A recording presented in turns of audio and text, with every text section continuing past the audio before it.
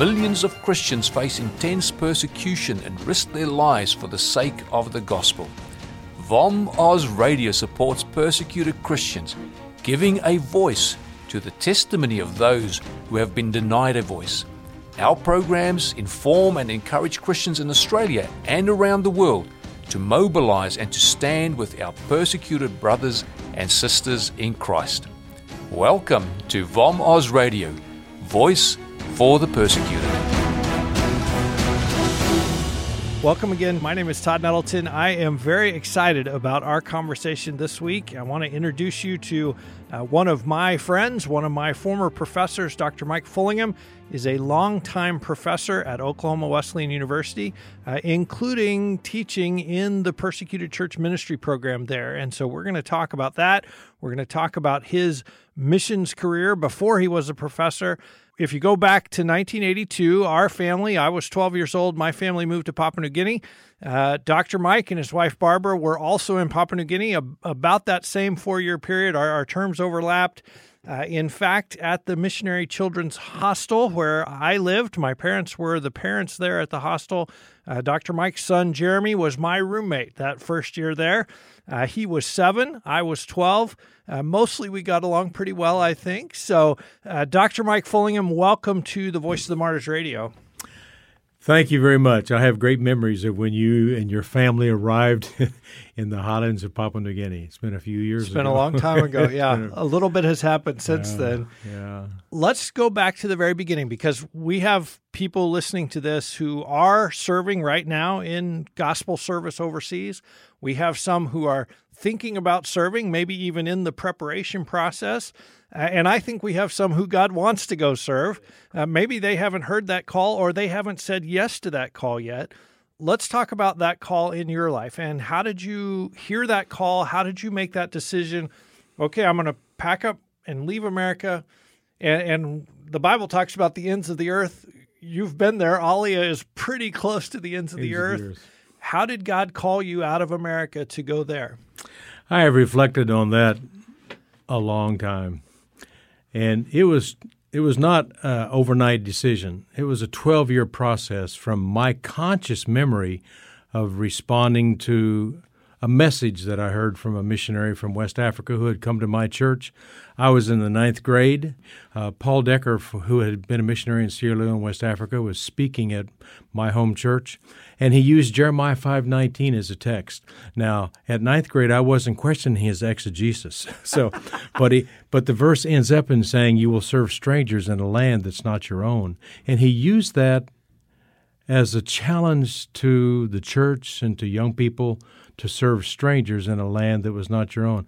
And I have to admit, Todd, God grabbed my heart at 9th grade, and that's when I made a conscious decision. Whatever I do, I need to do well to serve God in a land that's not my own, okay? Wow. That was 9th grade. Well, 4 years later, I find myself at a precursor of Oklahoma Wesleyan University, Millville Wesleyan College. 4 years later, that same missionary was on furlough again, and he got the circuit where he came to the school and spoke. And I responded as a freshman in college, "Yes, Lord, that's exactly what I'm doing. I will be doing just that." And that's 1967 when that was. And a few years later, I find myself in Papua New Guinea and serving the Lord. And, of course, there's a lot of preparation prior to that, from college to grad school and on. But the next part of my not knowing my call came when I came home on furlough and was speaking in various churches. One church that I was speaking in was in Iowa, and the pastor's wife had been my YMWB, Young Missionary Workers Band, children's program at my home church. She had been there as a young lady, and she introduced me that night as the speaker. And she talked about being the youth pastor's wife and having in charge of children's program. She said there was this young boy in the church that we had those little short pews in the basement of our church, and he was over top of those pews and underneath those around. You might call him an overactive boy. And when I would share the missionary story, he came right to that front pew and sat and listened very carefully. Wow. That's our speaker tonight. It's like, okay, I'm a little embarrassed to stand up being a hyperactive, overactive kid, but it stuck in my heart. Something was there. Something must have grabbed my heart as a young boy, that I'm listening. Well, on that same furlough, I was speaking in another church in Indiana this time, and one of the staff members of Global Partners, it was called Wesleyan World Missions then, one of the staff members introduced me that night as a speaker. And I guess I should get used to how people are going to introduce me, but anyway, he talked about a woman, a mother in Oklahoma who sent money to Global Partners or Wesleyan World Missions and said, all that she said was, my son is going to be a missionary. Month after month, month after month, year after year. He said, finally I wrote back to this lady back in Oklahoma and said, ma'am, we don't know your son. We've never heard this name before. He hasn't applied or anything like that. What are we going to do with this money if he doesn't become a missionary? He said, this woman wrote back a very short note and said, what I've given to God, I've given. Then he turned to me and he said, that's our speaker tonight. That's the first time I'd ever heard that about my mother. Wow. And I have no idea what my mother saw that I'm consciously not aware of, that she would be prompted to start sending money. Okay, so that's I have a conscious awareness.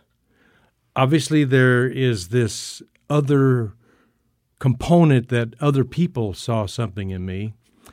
And then the more I've reflected on my own experience, I'm going to take you way back to when I was a little boy. I grew up during Jim Crow law days in Oklahoma, so I'm not the youngest person around here. But I remember the racism.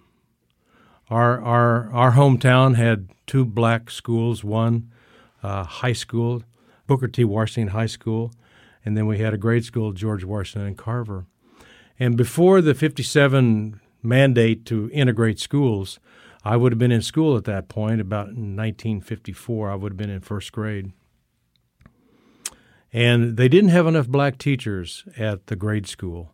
So the kids on my side of town, you know how there used to be really segregated, strong segregated areas in hometown. We had one on the southeast part of town and another in the northwest, and I live close to the northwest, about 3 blocks away from that proverbial road that separated black and white. I didn't see color.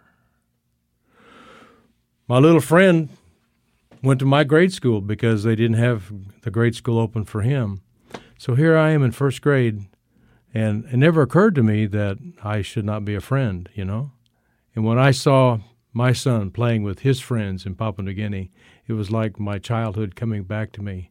Yeah, that's right. There's something right about this, that he can play with his friends in a Papua New Guinean village, and he's white and they're black. I tell that story to say, I wonder if the heart of a missionary, the call, began at an age, at a very young age, that I did not see difference. That's my friend. Dr. Mike, how did you then go from sort of what I will say general missionary service to really narrowing in on linguistics and translation and studying the language? And was that kind of a natural bent of yours anyway, or did something happen that kind of focused you in that direction? Wow, that's a great question. Well, ninth grade, as I said, that's when I started my emotional, mental, and spiritual preparation. I read every book that I could from the series, Jungle Doctor book series. I had envisioned myself being a medical doctor, making a difference in the lives of the people. But it's interesting that while I was in high school, I took Latin. Well, a little did I know the Latin would be like a precursor to a linguistic study, because you're learning a dead language, but you're learning to analyze grammar and context and all that kind of stuff. And so when I went on to college, there was no such thing as mission classes. You know, you just studied to be a pastor or something. But when I transferred to Southern Nazarene University, there was a Nazarene missionary that had left the field from Korea, and he was taking courses in cultural anthropology at the University of Oklahoma. In fact, he was working on his doctorate. And man, did he turn me on to the social sciences about learning cognitively about other cultures. And then one day he makes the comment in class. He said, I've run across a group of people down here at the University of Oklahoma that call themselves the Summer Institute of Linguistics, which is the academic branch of Wycliffe Bible Translators. Yeah. And so he made the comment in class, in one of our mission classes, that if you guys are really serious about missions, you're going to need some linguistics. So I found a way when I was pastoring a church in Oklahoma City, before ever going to New Guinea, would you let me go to summer school at the University of Oklahoma? I'm really trying to prepare for going to the mission field. I said, yeah, as long as you don't drop in any of your preaching. Well, I started taking linguistics. I was not a bad student in school, but linguistics ate my lunch. Okay. It was so esoteric, jargon, lots of language that you can look up in a dictionary, and that word's not even in the dictionary because it's something specialized about language. And I was confused for about 6 weeks into that 10-week program. And that was putting doubt in me that I could ever be a missionary if I can't understand linguistics. And I just prayed one night, Lord, you've got to help me. I've never had difficulty in school. And that following Monday when I went to classes, and this was going to be my last week, I was quitting. I didn't want to be a failure, so I was going to quit. And the light bulb just came on in class. When the teacher said something, I raised my hand and I answered the question. And he said, you got it. How'd you know that? Well, I had been reading so many books on the side trying to figure out where this linguistics was going. And then all of a sudden, it was like bread on butter. This is the crowning edge of my training. Without language learning, you don't last long in the field. And I think of us as we pray for gospel workers right now. Yes. That's one of the things we can pray. Lord, turn on the language for Turn them. on the language thing, because if they get through 4 years without being somewhat fluent, I'm going to say it's got to be at least a level 3 out of level 5. Level 5 would be fluent, native speaker, make jokes. That's your highest level of language learning when you can make jokes. But if you get to a level 3, if you don't get to there, most likely you won't return because it's embarrassing. How long you been here? And you know what's being referred to. Your lousy accent, and we can't hear our own accent. Right. We can't hear it, So that's an important prayer that many of our missionaries as adults feel very greatly, or they'll find a way to be comfortable using an interpreter. I won't use the word interrupter again, but you won't be able to speak to a hard issue if you have to have somebody else. Hey, would you help me translate here? And you're just wanting it to be one-on-one with another person, and you bring in a third person. It's really challenging to do that. Yeah. Fluency is more than just being able to find a bathroom and buy your groceries. Coming to the point of having a spiritual heart conversation. What are your deepest needs? What are your deepest concerns? How can I pray for you?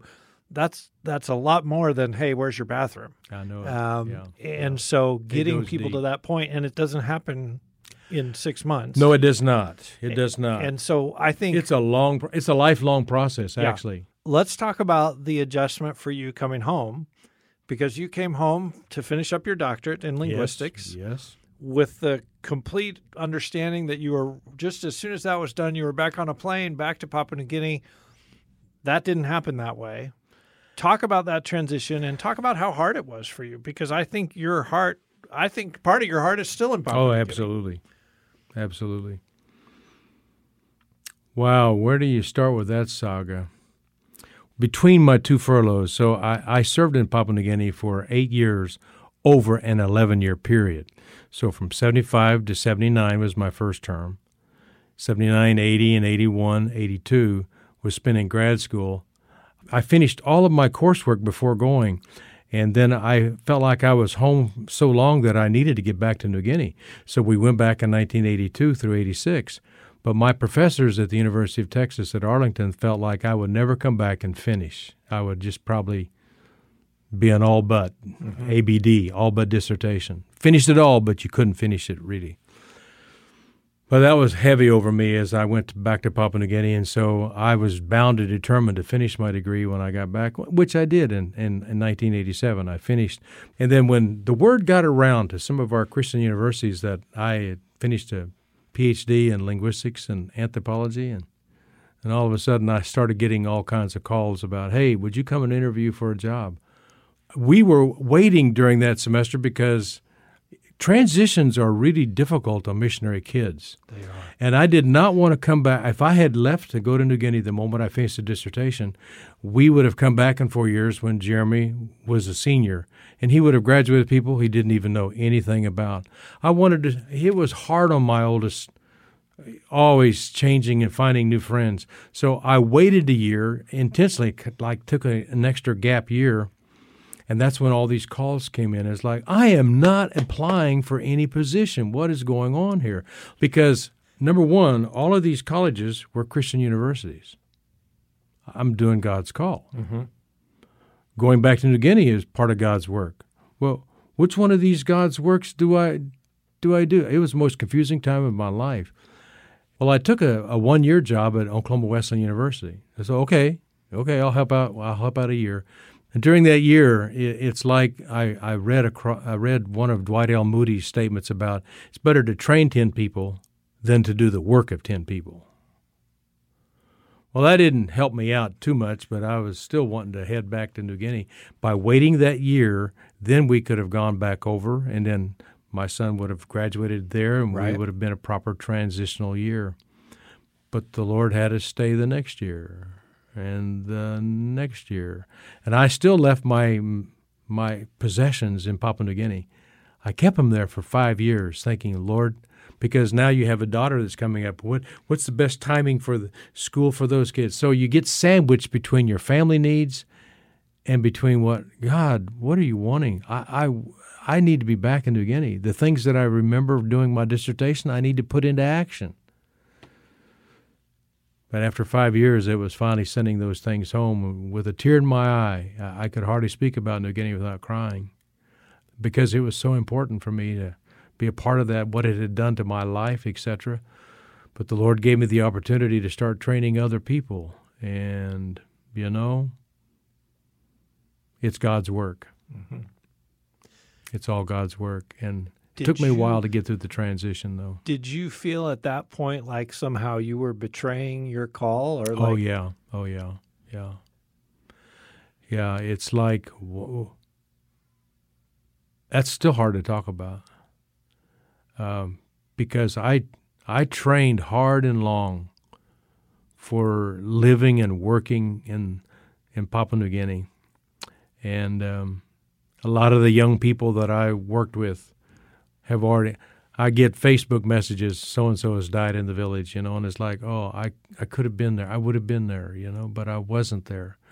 Yeah, I felt like that's on my human side. My human side would have said, yeah, you wimped out, or no, it wasn't that at all. It was almost like I didn't give up. It was like God was steering the ship in a different direction, and little did I know that I would be training missionaries for All Points Bulletin, over 200 plus probably, gone through a program that I developed, and okay, Lord. But even a few years ago when I finished with that, I said, okay, I finished. Now get me back. So it's better to train 10 people than to do the work of 10 people. Yes. But you've trained 200 people. Oh, yeah. Who are out now, like you say, many. I think every continent, probably. Yes, right. Serving the Lord. Learning languages. That's why they're still there, because they've learned languages. Yeah. Mike, I want to talk about preparing mission workers, because a lot of people who listen to this show, they are mission workers. They are going to be mission workers. They're wrestling maybe with a call to mission work. When you meet a student, a freshman comes to you at Oklahoma Wesleyan and says, hey, God's called me. I'm going to be a missionary. What are the qualities that you want to see in that person that says they're not just going to be a missionary, they're going to be successful, they're going to be long-term, they're going to have the stick-to-itiveness to be fruitful over the long haul? Boy, if I had that gift, that would be that would be awesome. I know what the materials say, but I've been on the personnel committee for helping select missionaries and making final decisions about where they go. And I am not ready to take God's place because He uses the weak things of our world to make strong things look silly altogether. But there are certain qualities that obviously you need, but the Lord can change all of those if a person's heart is in the right place, number one. But it takes flexibility. If a student is rigid about things, that's probably not a good thing, and I'm not sure that I'm the one to knock off those rough edges. Just traveling overseas, I mean, just riding airplanes, you Yes. have to be flexible. There's if you can't kind of adjust as situations change. You're going to have a hard time moving to another country. You can't settling map in it out. So there's a lot of things you can test for. There are cognitive profile tests, but I don't want to cross anybody off if they didn't do well on a test. But you can look at some tests and say you're going to have a rough ride if you don't work on flexibility and openness, or if you're like a bull in a china shop, you got to have some perceptual acuity. You got to learn to read your body language, what they're thinking, etc. So there's a lot of features that you can look at a list of traits and say, okay, Lord, I need to work on this, this, and this, and it takes a while to work through that. But fortunately, you don't have to do it on your own, because there's a lot of instruments and a lot of organizations that send people out. We'll have a pre-field training, and you'll work through those kinds of protocols and find out where you're short, at that particular point. Now, we're not talking about personality tests. There is no such thing as a personality test that says whether you'll make it or whether you don't, introvert or extrovert. No. They're equally successful. They're equally able to learn language. So there is no language aptitude test either. We all speak our native tongue probably pretty fairly well, which tells me your brain's functioning. But when you're an adult, you've got to develop new pathways. And it takes some tools to do that, but it's the dogmatism that stops that from happening. Yeah. The other thing I think about is the willingness to be embarrassed. Oh. like you got to try the language, and sometimes you're going to do a terrible job, and you just got to make peace with that, as opposed to, and I'm one of those who doesn't like to be embarrassed. I don't like to be wrong. I don't want to try it and fail. I want to wait till I have it down, and then I'll try it. Yeah. But that's a real handicap. Yeah. Language has to be a something. game. It's fun to play. You don't expect to do it well the first time, but keep trying. The point is, this is not like our classroom experience. This is real life experience. Yeah. And boy, when you learn another language, you got a window on another cultural view of things. And it's like, it's so exhilarating. But that has to exhilarate you. So I wouldn't say any one trait knocks somebody out unless they have been thoroughly traumatized. Then all the literature would say if somebody has had serious trauma in their life, they probably should not ever apply to missions, because the likelihood of that reoccurring is pretty likely, because there's a lot of things that can take place when you're out of your own cultural context. Yeah. So, yeah. Mike, one of the things that obviously gospel workers are thinking about now, and some of those within the program at Oklahoma Wesleyan, others are going to dangerous places, going to hard places. Someone has said, all the easy places are reached. We've already sent missionaries there. That's why they're reached. The places that are left are going to be hard. How do you, in class and in conversation and in fellowship with these future missionaries, how do you prepare them for that? Like it's going to be hard. It's going to be dangerous. There's going to be days where, you're risking your life. You're risking your family. How do you kind of help them think about that, or pray about that, or consider that possibility? Well, we have there's several classes where you deal with, the whole notion of persecution. It is every Christian's lot to suffer. Mm-hmm. Anytime you're traveling, it wasn't that you potentially could be victimized. I know several missionaries that were killed in New Guinea, some by mistake, others quite intentionally. So it's just being prepared and knowing that the Lord is with you, whether you survive the process or not, but you got to be willing to put it on the line. And so it's really basically training for martyrdom. It's like, Lord, if you want my life, you've got my life. Well, right. I can't kill me twice. I've already given my life to you, I remember traveling for VOM once to go to Pakistan, and this is just about a few months after an American drone missile went astray and hit a house of civilians, got the wrong house, and death to Americans signs everywhere in Pakistan. And I remember my wife turning to me in the house and saying, "Are you still planning on going to Pakistan?" I said, "Sweetheart, I died to Christ once, so they can't kill me twice. It's like that. Yeah, sure, I'm going." And you travel with your eyes wide open, but your life is in the Lord's hands one way or the other. But you got to work it out. So we do have students writing out their theology of suffering. How do they deal with it? What verses are you going to hold on to? And how to debrief things when you've been traumatized, and et cetera, et cetera. So there's a lot of mental health issues that you have to work through as well, too. And the Lord is there. And many ministry organizations have personnel that help people through trauma and get them through those things as well. As we finish up, Dr. Mike, we always want to equip listeners to pray. Yes. You have talked about the fact that there's a lot of one-term missionaries. They go for one term and they come home for furlough and they never go back. How do we pray? How can you help us to pray for those serving in their first term right now?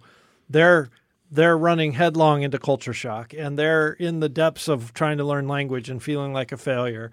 And maybe their kids are having a hard time adjusting to the school and a new language and a new everything. You were there. It's been a while ago, but you were there. You were that young family making an adjustment to Papua New Guinea.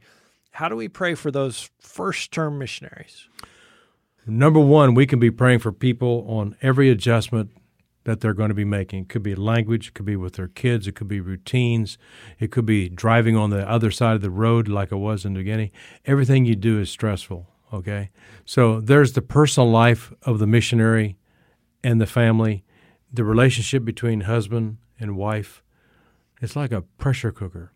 And then the missionary has to get along with other missionaries. So there's a focus on the personal life of the missionary. And then if they're part of a team, we need to bathe the whole team in prayer, because there's various ways of seeing things, various personalities. Somebody could grate you in the way they talk or the way they behave. You pray for those team conflicts as well. And then, of course, there's the third context of praying. Lord, as they develop relationships with nationals, help the people that they're there to help these missionaries to drink coffee in the right place, find the right person to talk to, help those divine appointments. Wherever your routine is taking you, help them to have meaningful interactions and develop friendships. And it's not always easy for people in local cultures. All you have to think right here is, how many foreigners are our friends here in this culture? Are you ready to go up to somebody that doesn't quite speak your language really well and say, "Hey, do you need some help?" That's the point. You're expecting a stranger in their country, a foreigner, come up and develop a relationship with you. A foreigner can't even speak their language properly. Well, pray for those divine appointments that somebody would be intrigued by. Hey, I see you need help. What can I do for you? And so I think in those three areas of personal life, inner mission, and the people themselves. So. Yeah. You've talked about in your own life the sense of calling that you had. I think that's one I would add to your list is just pray for them to have that strong sense of calling. And not abandon that calling. This is what God has called me to do. That's right. Yes, it's hard. Yes, today was terrible, but this is what God called me to do. That's right. Let's talk now about praying for some. They're past that first term. Maybe they've been there 20 years. Maybe they speak the language like a champion. That's great. How do we keep praying for them after they're over some of those kind of initial hurdles, and now it's kind of regular life? I think one of the greatest things is the changing role of a missionary. I think when maybe if they're on the field 20 and 30 years, that puts them back in the 90s when they went to the field, and maybe they were into church planting and developing that. But now you've got a whole team around you of nationals. So making that transition, you don't have to be front and center for everything that goes on. Enable people, be a facilitator, be a coordinator, rather than having to be front and center. You don't need to serve on every committee, and get your opinion known. It's like you listen to local leadership, maybe learn from them as well, and there's never an end to stopping learning language. So that one should be kept going right through to the very end. That's why I'm sad, because I've lost part of my New Guinea language because I've not had anybody to talk to. But for missionaries, they should keep right on going. But that changing role is very significant. I had a very dominant role in New Guinea, but as a quote-unquote district missionary, and it's like, what would that be like to step out of that role, and what would that look like? You don't need me here, but I'm here to support what you're doing, and making that role shift properly, so that I think back to the D.L. Moody quote. Yes. Instead of doing the work of 10 people, now think about training 10 people. Train people. Yeah. Take your place. And who are the people that you're passing this on to? That's right. And ideally, they're local people. They're absolutely. Well, that has to be local people. Yeah, has to be. So, yeah. I appreciate that. And then let's talk one more prayer request. Those in leadership, you've been a part of choosing missionaries or helping through that selection process. Those in leadership who are sending out, they're recruiting. They're trying to find people that God is calling. Yes. Mm-hmm. They're sending people, and sometimes they're sending people to really difficult, really hard places. How do we pray for those who are in leadership over the mission organizations that we pray for and that we support? Well, I'm acquainted with several different groups, and I know there's a serious burden because they can't get out and recruit missionaries. I mean, they can't go out and recruit places. Where do missionaries come from? They come from churches. And our churches, in some ways, I know with COVID and so much shut down over the last, I think our mission personnel have seen the recruitment pile just deplete itself. People not wanting to go where you could be killed, where you could die because of lack of medical care or whatever. So pray for those who are in leadership positions. Lord, they've got to become so creative to find out where the next group coming from. Lord, what are you going to use to, in generations past, martyrdoms were used as tools to bring more in. The calling is still there, and so I just pray for our leaders that somehow that creativity, they'll find avenues to reach out to people, to get the call out, and we need to be not only just leaders. I think it's praying for church pastors to make sure that they're preaching the whole gospel to the whole congregation. Yeah. You know what I'm saying? It's not all the world. It's just not us here that need help. Places are unreached in our world today because of reason. They become very dangerous places. They have been and always have been. So now it's time. Raising up third world leaders as well, too. We have a lot of Hispanic pastors that are going as missionaries to places. The team needs to broaden, basically.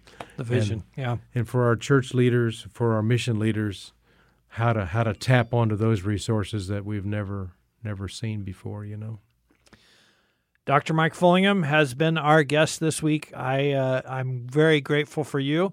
I'm grateful for your impact on my life personally, but also your willingness to come in and share your experiences. And thanks for being our guest this week.